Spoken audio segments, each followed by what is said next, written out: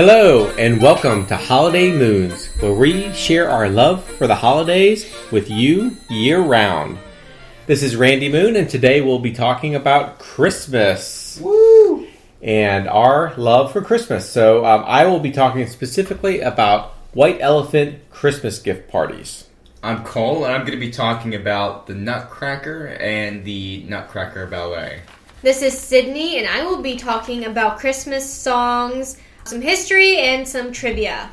This is Beth, and I will be talking about Christmas memories.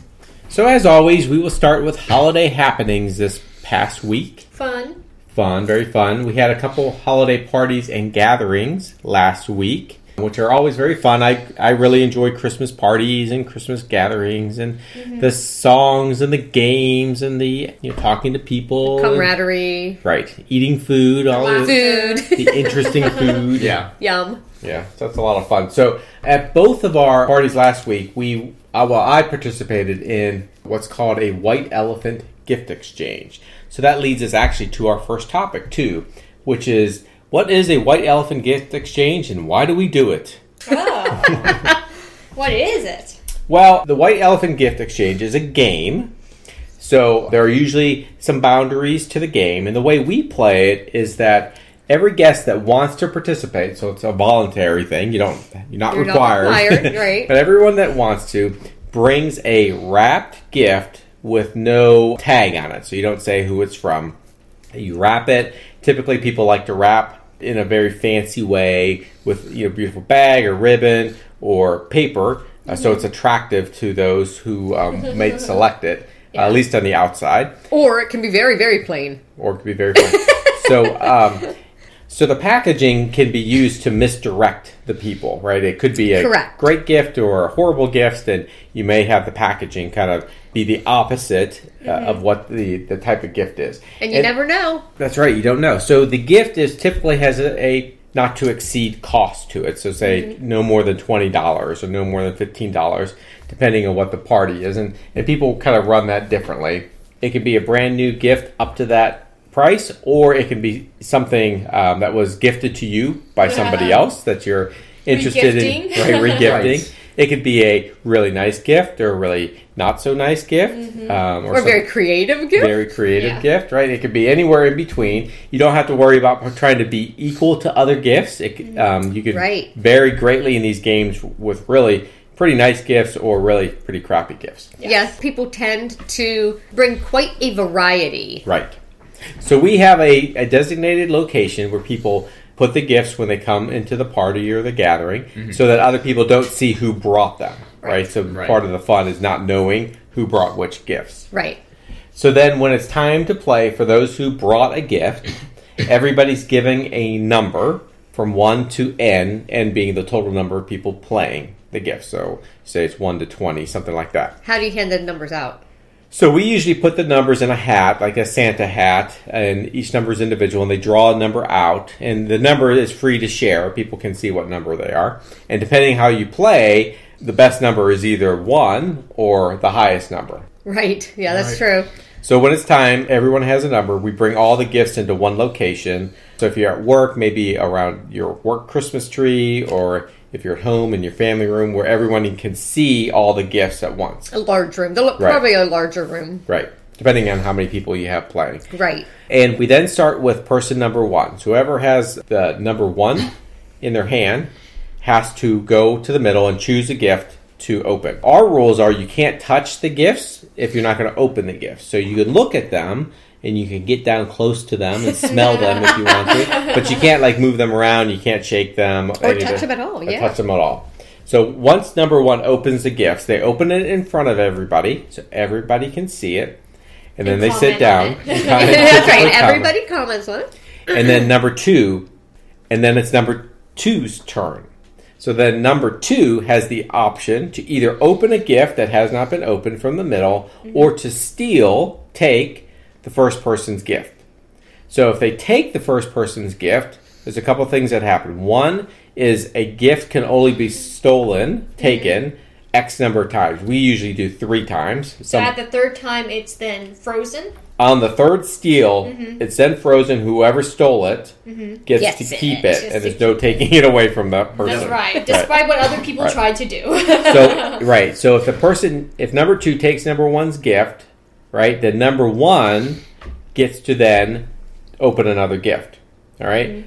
Once that's done, then it's number 3's turn. They have this option of stealing either number 1 or number 2's gift, or opening a gift. And again, if they steal one, that person then has the option to steal the other gift that hasn't been stolen in that round, or to open another gift. Right. It goes from 1 all the way to the top. Right, and the point sort of, it may sound a little confusing, but if you think of it as each person who has had their number drawn should have a gift on them. So if your gift is taken away, you get one from the middle, or you steal again. Right. So, and everybody has to have a gift in their open gift in their hand before the next number can go. Right. So you can't pick a gift and not unwrap it. You have to unwrap it in front of everyone. Right. Everybody sees everything. And you have to keep your gift that you've unwrapped in front of you. Just because you really like the gift you have in front of you doesn't mean you can hide it behind your back or under your seat or whatever. Right. Now, you can try to convince people not to take it away from you when they come to steal it from you, but ultimately you have to give it up if it's not frozen. Right. There's stages of grief, anger, acceptance. Moaning, whimpering, Resignation. Right. So you go the whole way up to the very top number. Now, at this point, this is where different people run it differently. All right. The way we run it is that at that point, that highest number, say it's 20, goes twice. They go once, the round goes all the way through, and then they go again. And the reason they do that is because we go all the way back down to number 1. That's right. Starting with that top number. Starting with the top number. Now, at that point, if all the gifts have been open, what you're basically doing is a give and a steal. Yeah. Right? So you're giving whatever crappy thing you didn't like to the other person. And taking their and good taking thing. their fun thing away from them. And it only counts, you're only stealing the one gift. Right? So you don't count stealing as giving person a gift. Right? So you're just exchanging until now, when you're going down, you could choose to not do anything. You can say, I'm good, and it goes to the next number. You can go take it from somebody. Right? But you just have to remember that if you're number 19 and you just took number 18's gift away from them... Well, you can't just steal it right back, right? Going down, it's another round. You can steal it right back. Oh, okay. Because now it's 18's turn. 18 can do whatever they want. The only thing they can't take is a frozen gift, right, the whole way down. So you go all the way back down to 1, and then you're done. Now, some people go 1 through 20, if 20 is the highest, and then they have number 1 go again, and then that's the end. So number 1 is the best number to have in that case, because you get to go in the beginning, and they do that because the only option they had was to open up a gift to begin with. So they give them a chance to steal at the very end. So the types of gifts can vary. We talked about a few of them. For my work parties, I usually like to get one of those animated little like holiday plush figure kind of things that dance or sing. This year I had a dancing Yeti that I put in, and I usually have Beth wrap it because she puts it in a pretty bag with pretty ribbons on it. It looks real fancy. To fool the people.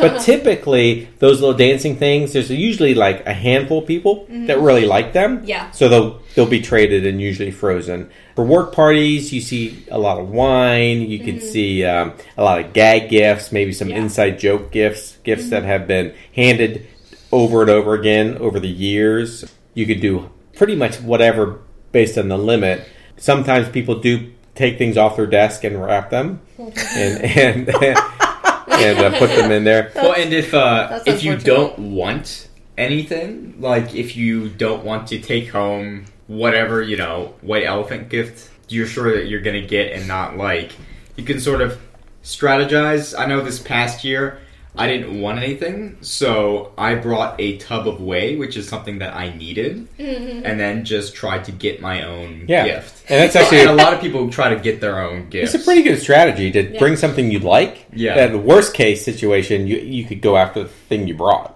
Right. Or best case situation. Now, we've had at our home gatherings, we've had gifts return over and over again. We've had like old outdoor garden clocks that were like little rusty, little cobwebby, come back every year. For many years. A talking wreath came back last night. Yes, it did. But the funny thing is, the person who brought it ended up with it again. So now they have next year's white elephant gift again. So we need to be prepared. I think the worst I've seen is an egg carton full of sliced used golf balls with like little slices in them. And then I also saw a can of dirt with fake worms in it. Those were like the worst ones. Yeah, they were weird. Old socks. Well, there was one that had a bag. It was a bag of mismatched socks, and then a poem with it that the person wrote about it. And sometimes if people wrap a not as good gift, they'll put something nice in with it, like some candy or chocolate, or like a gift card, a Starbucks gift card, or something like that. Yeah, if they're nice. Yeah, it's a consolation. Exactly. Yeah, so typically I would say the minimum you need to really kind of get an active kind of game is probably 10-ish. 10 people? Yeah, but I would say it's probably 16 to 20 is the better range. I've been part of up to 120. That's crazy. But it really kind of gets boring because there's so many people before you, after you, it gets kind of confusing. I'd say 20 to 30 is a good range to do that with. Sometimes you can do 3 swaps and you're out, which means that if something's been taken from you 3 times, you're out of the game. Oh, that's kind of mean. I know. That's right. You can also do a poem or a story. So that is sometimes used to move the gifts. To move the gifts around. Right. So they have a left-right poem online. That's not really White Elephant. I don't think of it as. It's not White Elephant, but it is like an exchange. It is a gift exchange. Yes. When I was in elementary school, we had that, and it was Mr. Right and Mrs. Left or something, and left right often was said, and you have to pass the gift to your left or to your right. And you can find a variety of scripts. Oh yeah. Online, we did that at our work party once, and then across. Yeah, across. So it was interesting. It was fun. Yeah. There are a number of variations to this game or similar game. You may have heard of Yankee Swap. You may have heard of Dirty Santa. I've never heard of that one before, but that apparently is popular in some areas of the South. There's Thieves Christmas. So, there's a number of these types of things where you're basically bringing a wrapped, unidentified gift to a party and then using that for an exchange where you don't really know, per se, what you're going to end up with by the time you leave. Right. Now, the Yankee Swap is a little different because you do that swapping without knowing what's in there. So everyone kind of moves a number of gifts around without knowing what's in the package at all. The person who brought it actually tries to get you to take their gift. And then so I've never really played that. I've seen that played once, and I've read a little about it online, but I haven't played it. But once everyone's set, then they open their gift. And then you can exchange gift afterwards. If 2 of you agree that you would rather have the other person's gift, you can do that as well. So the interesting thing about the term white elephant, a lot of times, most of the time I would say, white elephant gift exchanges don't actually have a white elephant gift in them that you're getting. Although sometimes they will have a white elephant that is brought year after year that people just use again and again. But the term white elephant, when I looked it up, it talks about and references the king of Siam a long time ago. If he was unhappy with somebody, he would buy and gift to that person a rare white elephant as an extravagant gift, knowing how burdensome that gift is, because you can't put a elephant to work in that region of the world because they're sacred, and a rare one is even more sacred, right? So you can't put it to work. So you don't get anything out about having the elephant, but you have to take care of the elephant, feed it, make sure it has all proper care and servants and things like that. So it actually would ruin the people that he gifted it to. Oh wow! So it refers to an extravagant but burdensome gift. And it's based on this legend. Now, when I looked up the research, a lot of people kind of poo-pooed the legend as just being apocryphal, but at least that's kind of where it came from. And then apparently it was first used popularly in the early 1800s, around 1828 or so.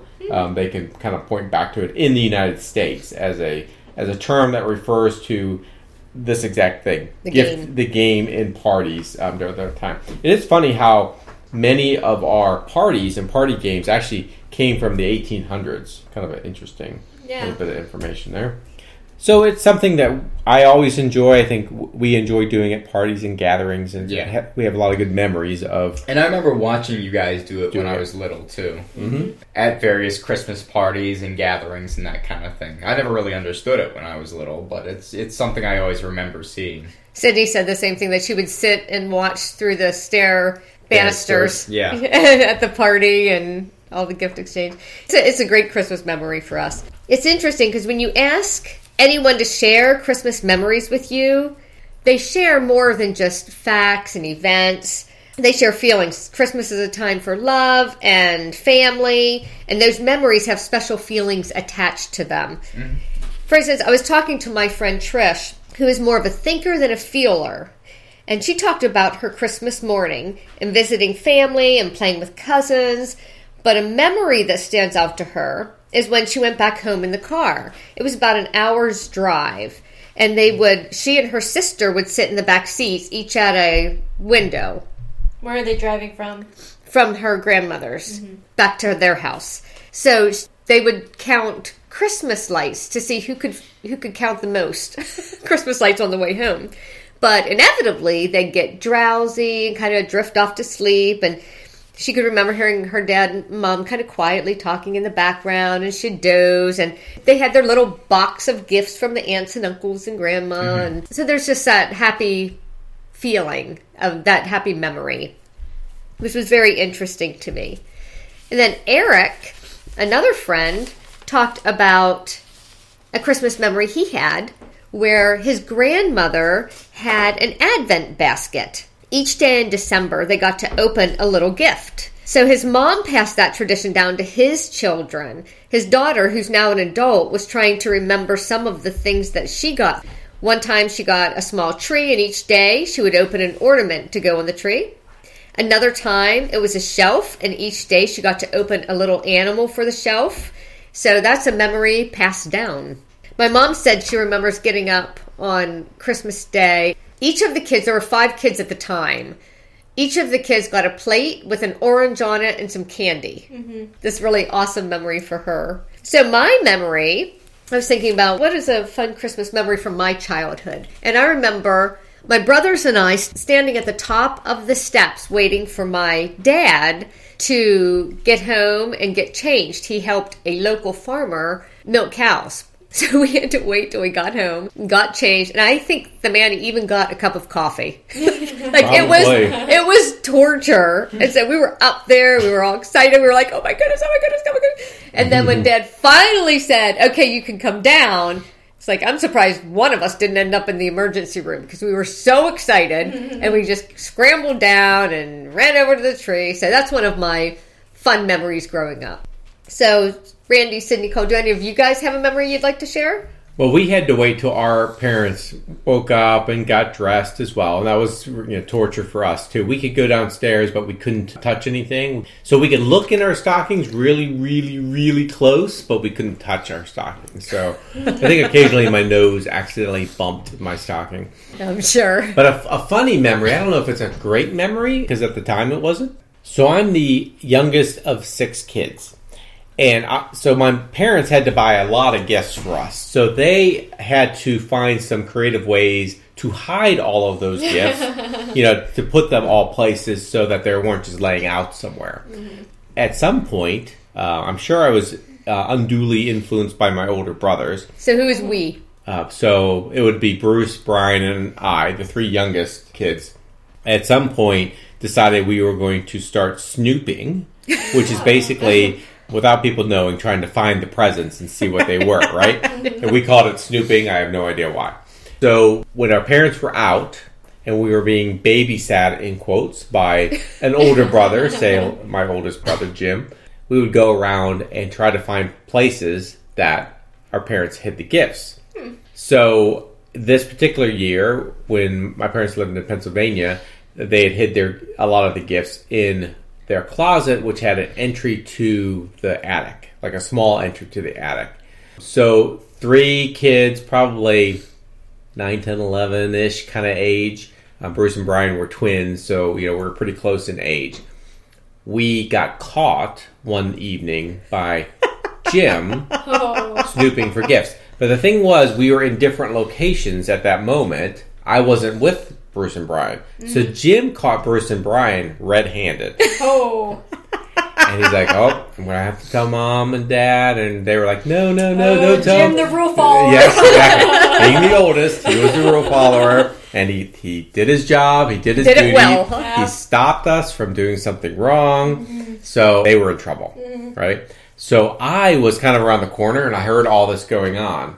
So I wasn't sure what to do, right? Because they didn't rat me out. They didn't say that Randy did it too, right? I could hear them, they just basically sucked it up. Now, I don't know if they were broken up about it or not, but they basically sucked it up. So I decided that I was going to make a run for it from where I was over to my bedroom, right? But I had to cross over where the steps were, where Jim could see, but I didn't know he was at the bottom of the steps.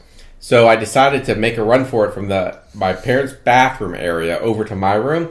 As I ran by the steps, he saw me, and the gig was up. Yeah.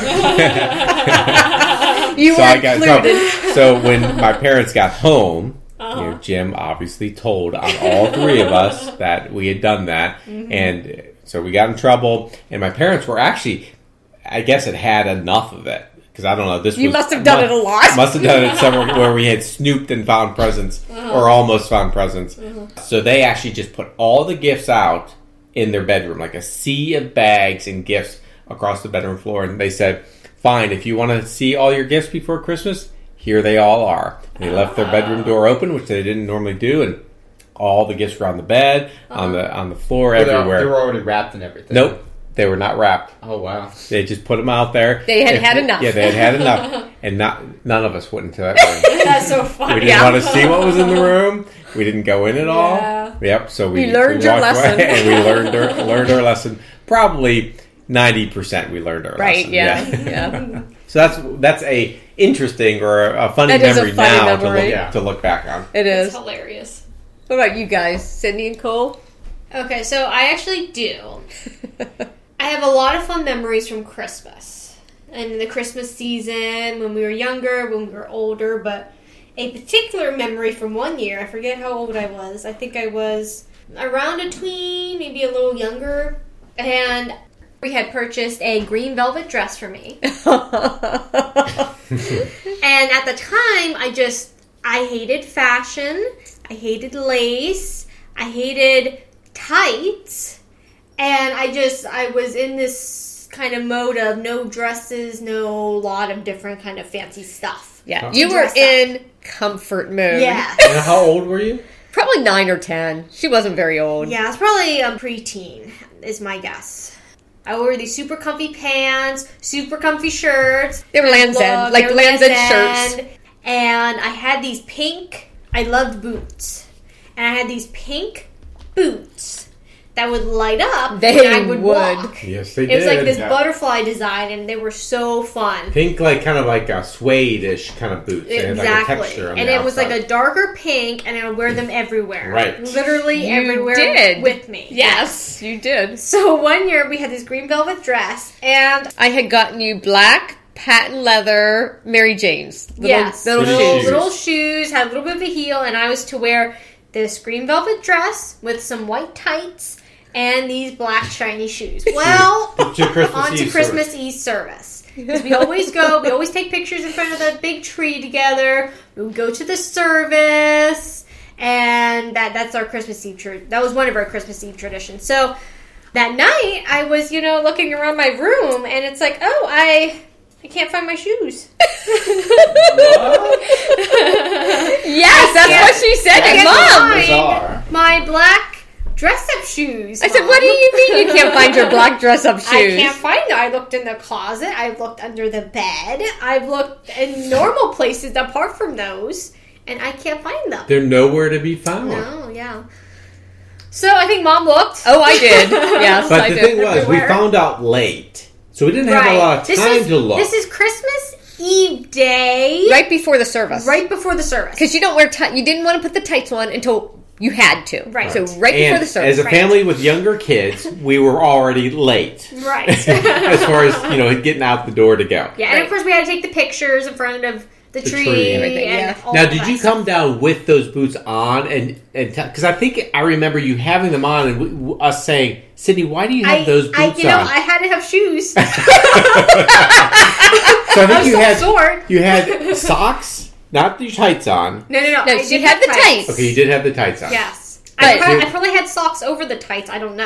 Because I really hate tights to this day. So, yes. So, with my American Girl doll. Yeah, and you had an American Girl doll with you. American Girl doll. So, we had pictures. Yes. And I looked so happy. And the thing about those boots, they were fine boots, but they weren't They were new. worn. They were worn. Right. She loved them. She wore them everywhere. Ice, snow, summer. Yeah. She loved her boots. So it was funny though because I ran upstairs and looked around. I couldn't find them either. I was like, seriously? So we went downstairs and I looked at it and I looked at her and I was thinking, okay. Yeah. And I was like, all right, Sydney. You get to wear your boots. Yeah. And in those pictures, you did look so happy. My little chest was puffed out. I had my American Girl. I had this big smile on my face. And my green dress, white tights, and pink light-up boots. Yep. Pink warm light-up boots. Yeah. I think we actually went through 2 sizes of shoes with her. Yeah. We bought extras of those because she liked them so much. We did, yes. Yeah. So it was our fault. You did it to yourself. We allowed it. So that was a very fun That is a funny memory. A funny memory, too. Yeah. Of that. So for me, I've got a number of good memories on Christmas, and a lot of them revolve around doing things with my gifts with my dad. So, I think one of the things... I don't have a lot of very vivid memories of Christmases when I was younger, but I think one of the ones that I remember the most is when Dad got Sydney and I Game Boys. Oh, yeah? Yeah, and I remember sitting on the hearth. He got Sydney and I Game Boys. He got Sydney and I and himself. I don't know. I was simply trying to make sure that we all understood how it worked. Right. But I remember, it's not a long memory, but it's a really good one. I remember sitting on the hearth next to him, watching him play the Game Boy. Oh, that's funny. I remember that too, watching both you and Dad. Yeah. I played like Donkey Kong or whatever. And these were like the old school Game Boys. Yeah. Right, the original ones. So, as you guys grew up, I grew up playing Atari, right? That was like the game system at the time. So I loved playing that. And I think we got the Atari when I was like a teenager. Maybe preteen, teenager. You had Coleco. ColecoVision. Yes, I did. Right. So when we had kids, one of the things I was super excited to do with you guys was to introduce video games at the appropriate time and the appropriate level. And the first one we actually got to introduce you to was Freddy Fish game, which was a PC-based game that I could sit down and... It's kind of educational. With a little bit of fun with it, right?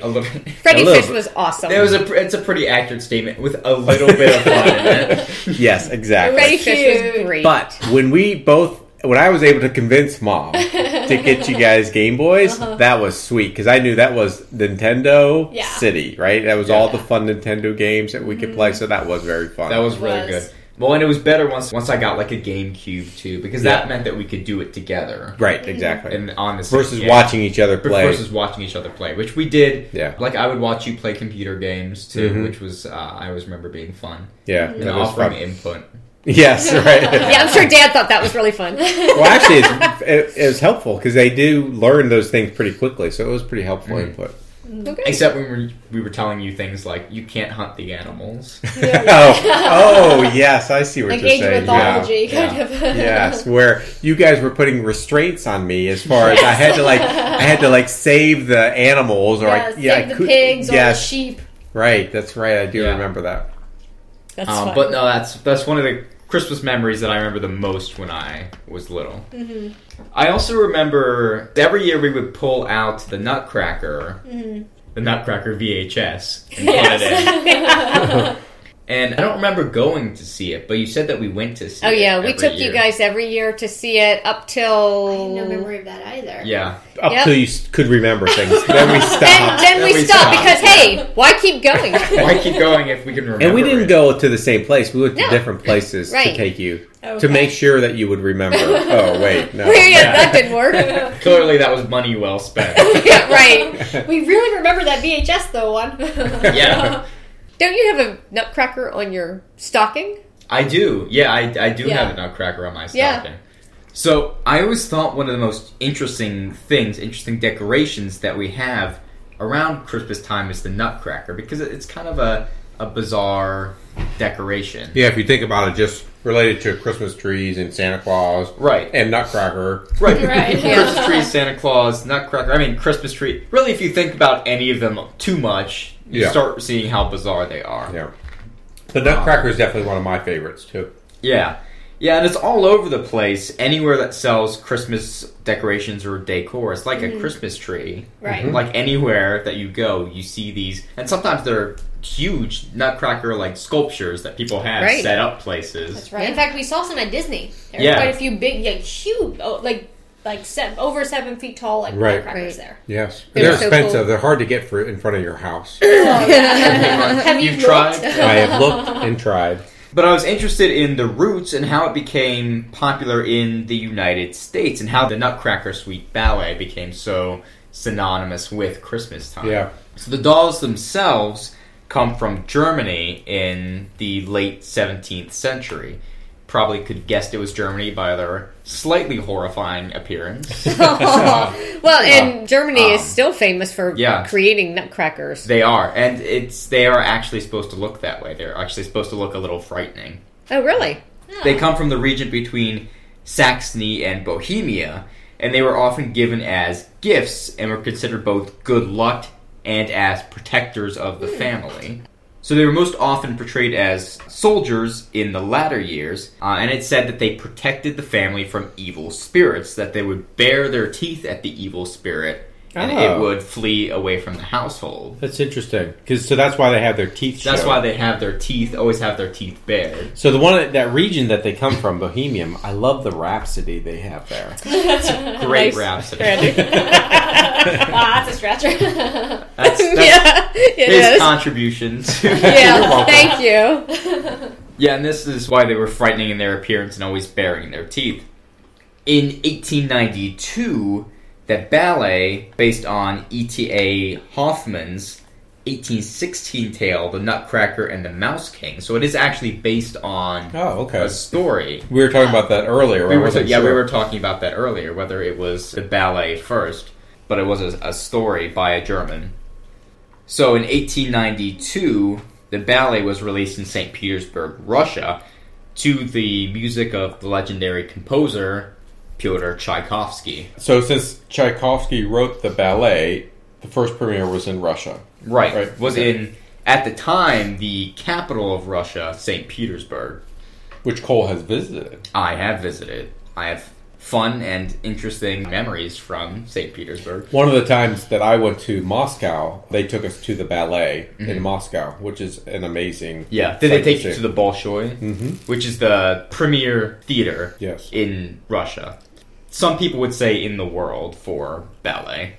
The owner of the theater would definitely say that. Yeah. And probably any Russians. And his mom. And his mom. Honey, you have the best ballet. But I think the Nutcracker is probably what people know.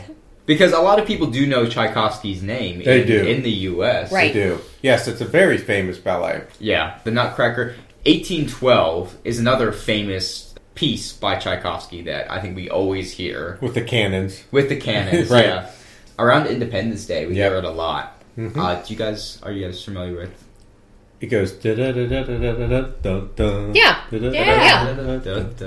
Yeah, and a lot of people think that it's like an American... Right, because it's included because it's always included, but it was written by Tchaikovsky as a victory against Napoleon song. So that's why they always fire the cannons at this certain point, because it has the ebb and flow of the conflict. Is it bad that I think of the Muppets for Oh my god! I was thinking of the Muppets too! They're talking about the Muppet Vision 3D. They play the song. At Disney World in Hollywood Studios. The song is royalty free, so you hear it a lot of places. Right. But back to the Nutcracker. Oh, okay. Right? But I think a lot of us know the story pretty well. But a girl named Clara, or Marie in the original. Oh, interesting. I think Clara probably more a Russian name. Okay. Claire's what I have always heard. Yeah. Was Marie from the book? Marie was from the book. Oh, okay. Oh, okay. Written by the German. Right. But she receives a gift of a nutcracker from her godfather, Drosselmeyer, for Christmas. Some people say he's Santa Claus. I don't see it. I don't think he was in the original because he was kind of tall and frightening and had an eye patch and was not jolly or anything. Seemed more like a pirate than he seemed more like a pirate than Santa Claus, or he was a magician, is what he was. Yes, that's right. And he did all kinds of fantastic things. When everybody goes to sleep, Clara goes down to play with her nutcracker. Then she begins to shrink in size, down to the size of the nutcracker, and she's accosted by rats led by their Rat King. And the Rat King has a bunch of different portrayals in ballet. Some have him, I think a lot of them have him the size of a person. Some of them have him with 3 heads. Some I've seen of them the 3 have heads, him, yeah. With 7 heads. Ooh. Or more. Some of them have him huge, like 5-6 times the size of a person. Disney recently released a updated version of the Nutcracker. Sorry. And what they actually did for the Rat King was the rats came together. Spoiler alert. The rats came together to form the large rat. So they, in essence, became the Rat King when they came together. So it reminds me of other shows we've seen, like Nightmare Before Christmas, where the bugs all come together to create the main bad guy, Oogie Boogie in that one. So it's that kind of thing. So Disney's release, I went to see it. None of the other family members have seen it yet. It had elements of the original story to it, but they tried to add some twists to it and some things to make it original. It still had some of that kind of what I would call boring parts that kind of lay out.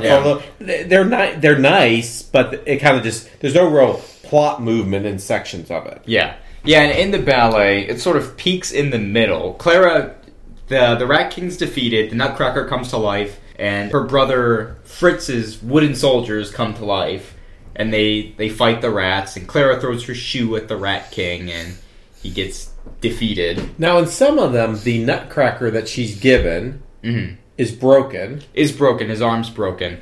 And there's some stuff that I don't have time to... There's a lot of details. Okay, I'll go through it all then. Okay, great. No, but in some of them, the Nutcracker leads the wooden soldiers, right? Right. I think in just about all of them, he leads the wooden soldiers. But he has like a broken arm or something going on with him. I think some of the difference in some of them is that in some, the shoe kills the Rat King, and in some, she throws the shoe, and the Rat King turns around, and the Nutcracker stabs him. Oh, so it's a distraction. So in some, it kills the Rat King, and some, it's a distraction. Okay. So hopefully this is okay to share. Beth can decide later. But when we were first married, we were given a Nutcracker by a family member. And Beth wasn't sure how to use a Nutcracker, not having ever been exposed to having one when she was young.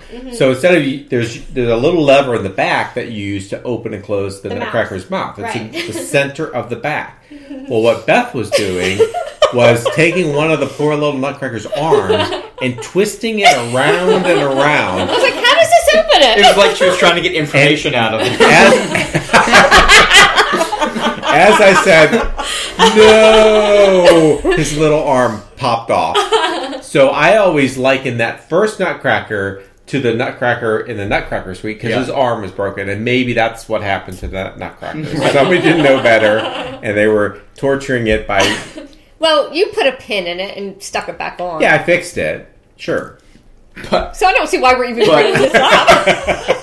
but I'm not sure if his trauma will ever be fixed. Good heavens, this was so long ago. This was decades and decades ago. It was. But after that, what Dad's talking about with the slow part is after the Rat King's beaten, it's a long celebration where she goes through the land of snow to the land of sweets, and there's a lot of dancing and traditional ballet things. So it sort of has its climax in the middle, and then you get sort of the part that some enjoy, a lot think is boring. Yeah, it's interesting, but if you've seen it a number of times, it's very consistent, right? So it's very much the same. It has like interesting dances. If you're seeing it in the ballet form, interesting dances, interesting set scenes, great music. So I mean, it's not like bad at all. It's just it's harder to see if it's a worse ballet. Yeah. Like if you were going to Moscow to see the Nutcracker, it'd be a lot more impressive. The bigger ones, you can see a lot of great set pieces and ballet. Yeah, and it's difficult to talk about the wooden figurines without talking about the ballet because the popularity and success of one is so closely tied to the other. They first started getting popular in the U.S. after the Second World War when soldiers went to these German markets when they were in Germany. Like the markets we talked about last week. Right, like the markets that you guys went to. Okay, yeah. And they found these nutcrackers and took them home with them. Because they were kind of bizarre looking and they were, interesting. They were supposed to bring good fortune and good luck and all of that. Plus, you could crack nuts with them. Not really. No, not really. Whatever. Because they haven't really been functional for a couple of centuries. Because they're mostly just about completely decorative. I mean, just take the whole thing in your hand and smash it down on top of nuts with the base. That works. And I'm sure they were interesting souvenirs. Right. I like collecting them. Yeah, no, and we collect them. We have a number from lots of different places, including Germany, as well as some other places. So, we really enjoy collecting them. Yeah, and the popularity and demand for nutcrackers spiked in the 50s when the ballet first came to the U.S. Oh, okay. And the ballet and the wooden figurines just continued to grow in popularity alongside one another. And it's interesting because the Nutcracker Ballet is like just as well known as, say, Charles Dickens' Christmas Carol or anything like that. It's just synonymous with the holiday. Right. And I was thinking they both are very Christmas-oriented. You think of Christmas. And I was reading a few people's opinions on why they thought it was so popular, the Nutcracker, because it doesn't have any nativity thing in it. It doesn't have any kind of religious or Santa. It doesn't have Santa. It doesn't have anything religious. It doesn't have like redemptive story like Christmas Carol does. Right. Mm-hmm. No, you're right. Yeah. But I think a lot of it comes down to sort of this strange and fantastic element of it because it's like it's got all these Christmas elements in it: the Christmas tree, the celebration, the dance, but it also has this sense of mystery about it and mystery and magic. Yeah, good versus evil. Good versus it has evil. It has parts that are exciting and fast paced, and it has parts that are slow and graceful. And I think in a lot of ways, it's sort of, at least when it came out, it was sort of like how people would view Russians. Like they were sort of this air of mystery and magic because it's not the East, it's not the West, its own sort of snowy, mysterious place. Less so now, but I think that sort of at the time embodied that at the time for a lot of people. Yeah, and I think another thing is that because this is open domain, like nobody owns it, it's easy to reproduce. You hear the music everywhere. You don't have to worry about copyright or anything when you're doing the ballet. Kind of like we were talking about with It's a Wonderful Life. Right. Because it's open and free and, it needs to be interesting, that also probably encouraged people to use it. Right, to use it and make it more popular and everything like that. And I think that combined with the strange elements of it, and those strange elements sort of in the wooden figurines themselves sort of makes it a great addition to anybody's Christmas, sort of as a decoration and as your watchful protector, of course. And baring its teeth against the evil spirits that might invade your house. Yeah. Interesting show and interesting songs. Absolutely. And that leads right into my section, which is Christmas songs, history, and trivia. Fun. So we're first going to do the trivia part. Oh, okay. So I'm going to ask you all just some questions. I found these 25 surprising facts about classic Christmas songs on BuzzFeed, because that's the place to find 5 interesting 25 interesting facts. facts. Of anything. Will the 11th one shock us? Right.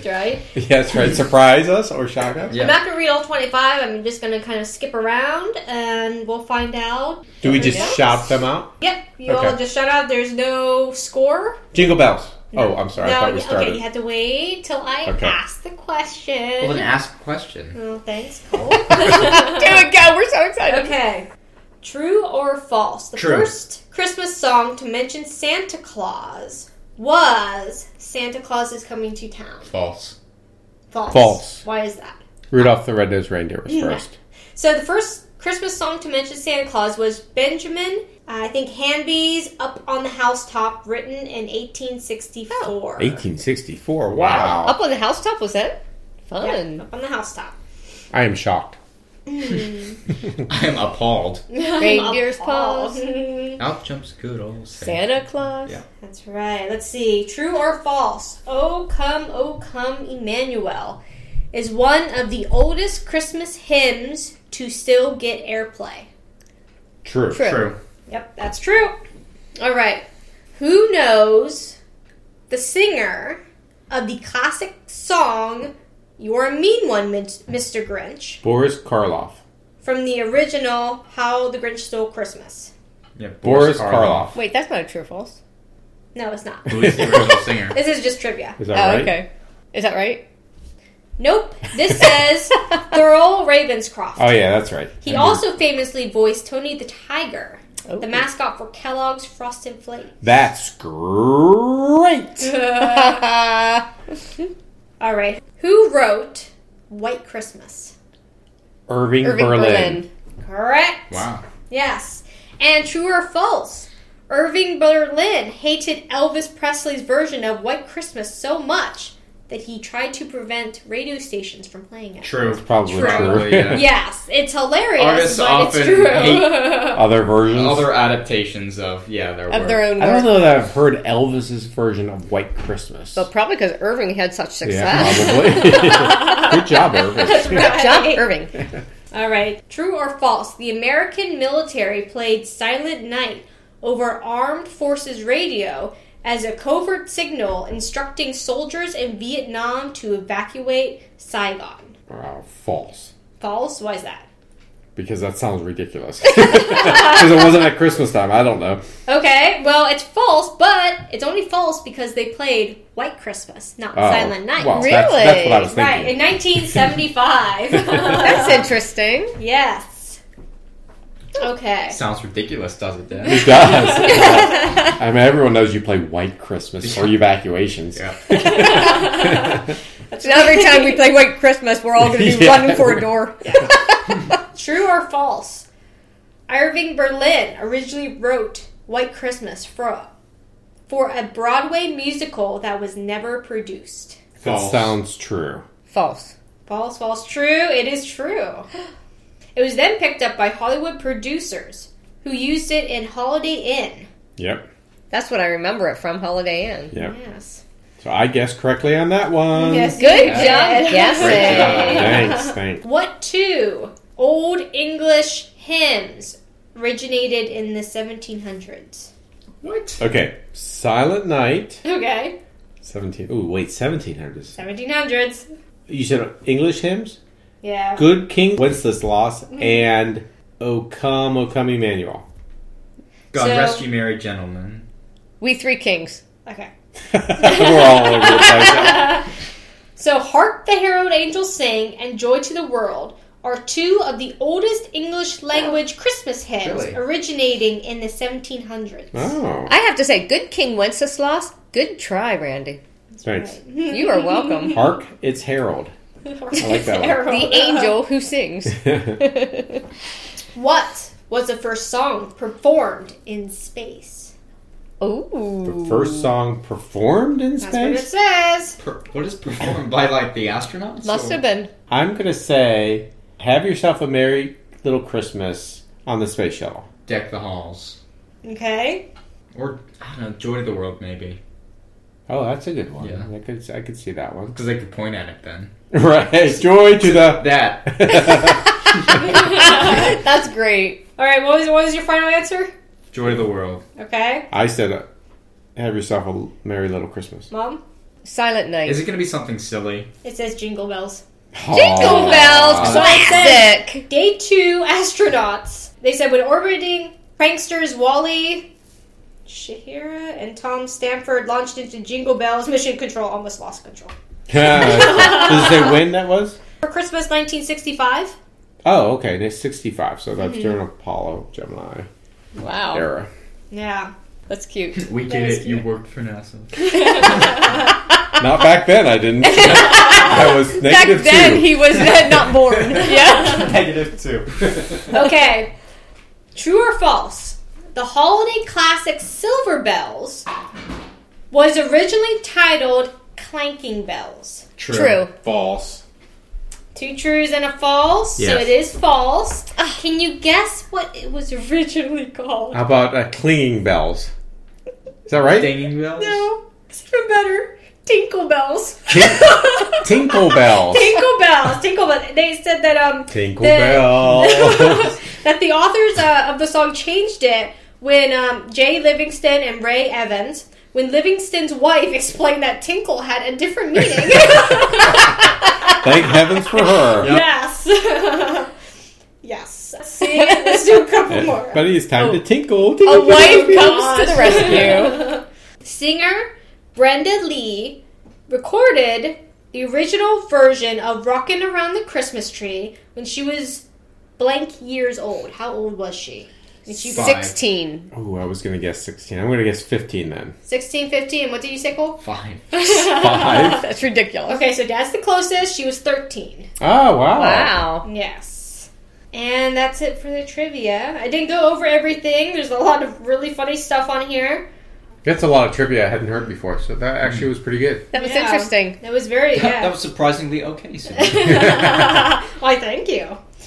All right, and that leads a lot of the questions were about like White Christmas, the songs and things like that. So the 2 songs that I'm going to talk to you all today about, like the history, is White Christmas and Silent Night. Okay. So White Christmas was originally written for a Broadway review about American holidays that was never produced. Paramount Pictures picked up the idea and turned it into Holiday Inn, which is where the song first played, in a movie format. This is before the White Christmas movie came out, years later. What year was that they did that, did they say? The film was released in 1942. Okay. And I've seen Holiday Inn, and it's okay. It's not like a great Right, it's not. Yeah. holiday movie, but it's an okay holiday movie. It is. The song especially was made famous because of Bing Crosby. Right. His single was one of the best known versions of White Christmas. Right. I found on IMDb. Internet Movie Database. Right. And I wanted to read you the little snippet they had for Holiday Inn. It says, at an inn which is only open on holidays, for anybody who has not watched this movie, a crooner and a hoofer vie for the affections of a beautiful up-and-coming performer. Right. So I was kind of chuckling at the old words, crooner and hoofer. Hoofer. Yeah, so a singer and a dancer. Yeah. Yes. Yeah. We're vying for the affections of a... Old lingo. Yes. Old lingo, absolutely. So White Christmas became an instant classic. In subsequent years, it remained so popular with radio listeners and record buyers that it re-entered the pop charts over and over again for decades. And it was even a hit single in every year from 1942 to 1962. Wow. Except for 1952 for some reason. That's funny. That was weird. Right. It wasn't a hit single in England until 1977, which is the year that Crosby died. Oh, wow. Wow. Yeah. And it sold an estimate of 50 million copies. Wow.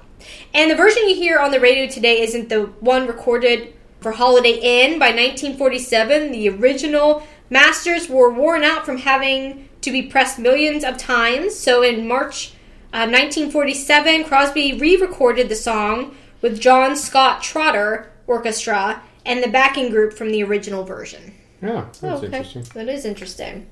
So that was White Christmas. It was also played in the movie White Christmas, which we love and we watch every Christmas. Absolutely love. I have also watched Holiday Inn. It's fine. It's a typical love triangle story that's in Christmas. Right. Yes, right. I've watched it. It's black and white. I prefer White Christmas. Of course, I have a bias because I grew up with it. Right. But even just listening to the short little description from IMDb, it says a successful song and dance team becomes romantically involved with a sister act and team up to save the failing Vermont Inn of their former commanding general. So just from that little short description, I think it embodies the Christmas spirit even more by, yes, it's romantic, but it's also about helping others. Right. Mm-hmm. Especially the end, I think is really sweet. Right. So that was White Christmas. Silent Night kind of has an interesting backstory.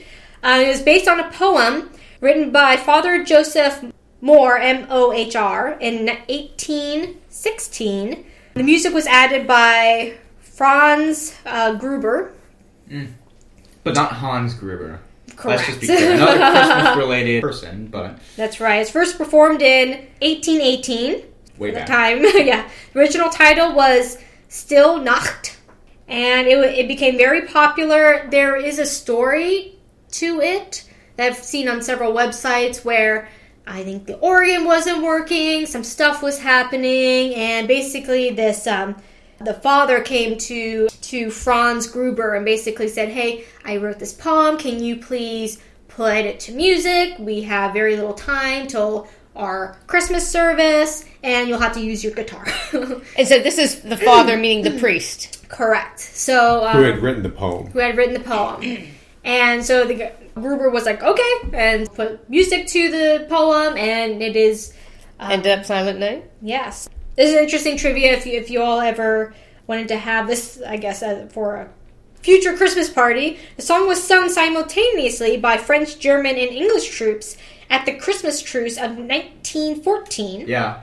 Which was an unofficial ceasefire between the combatants.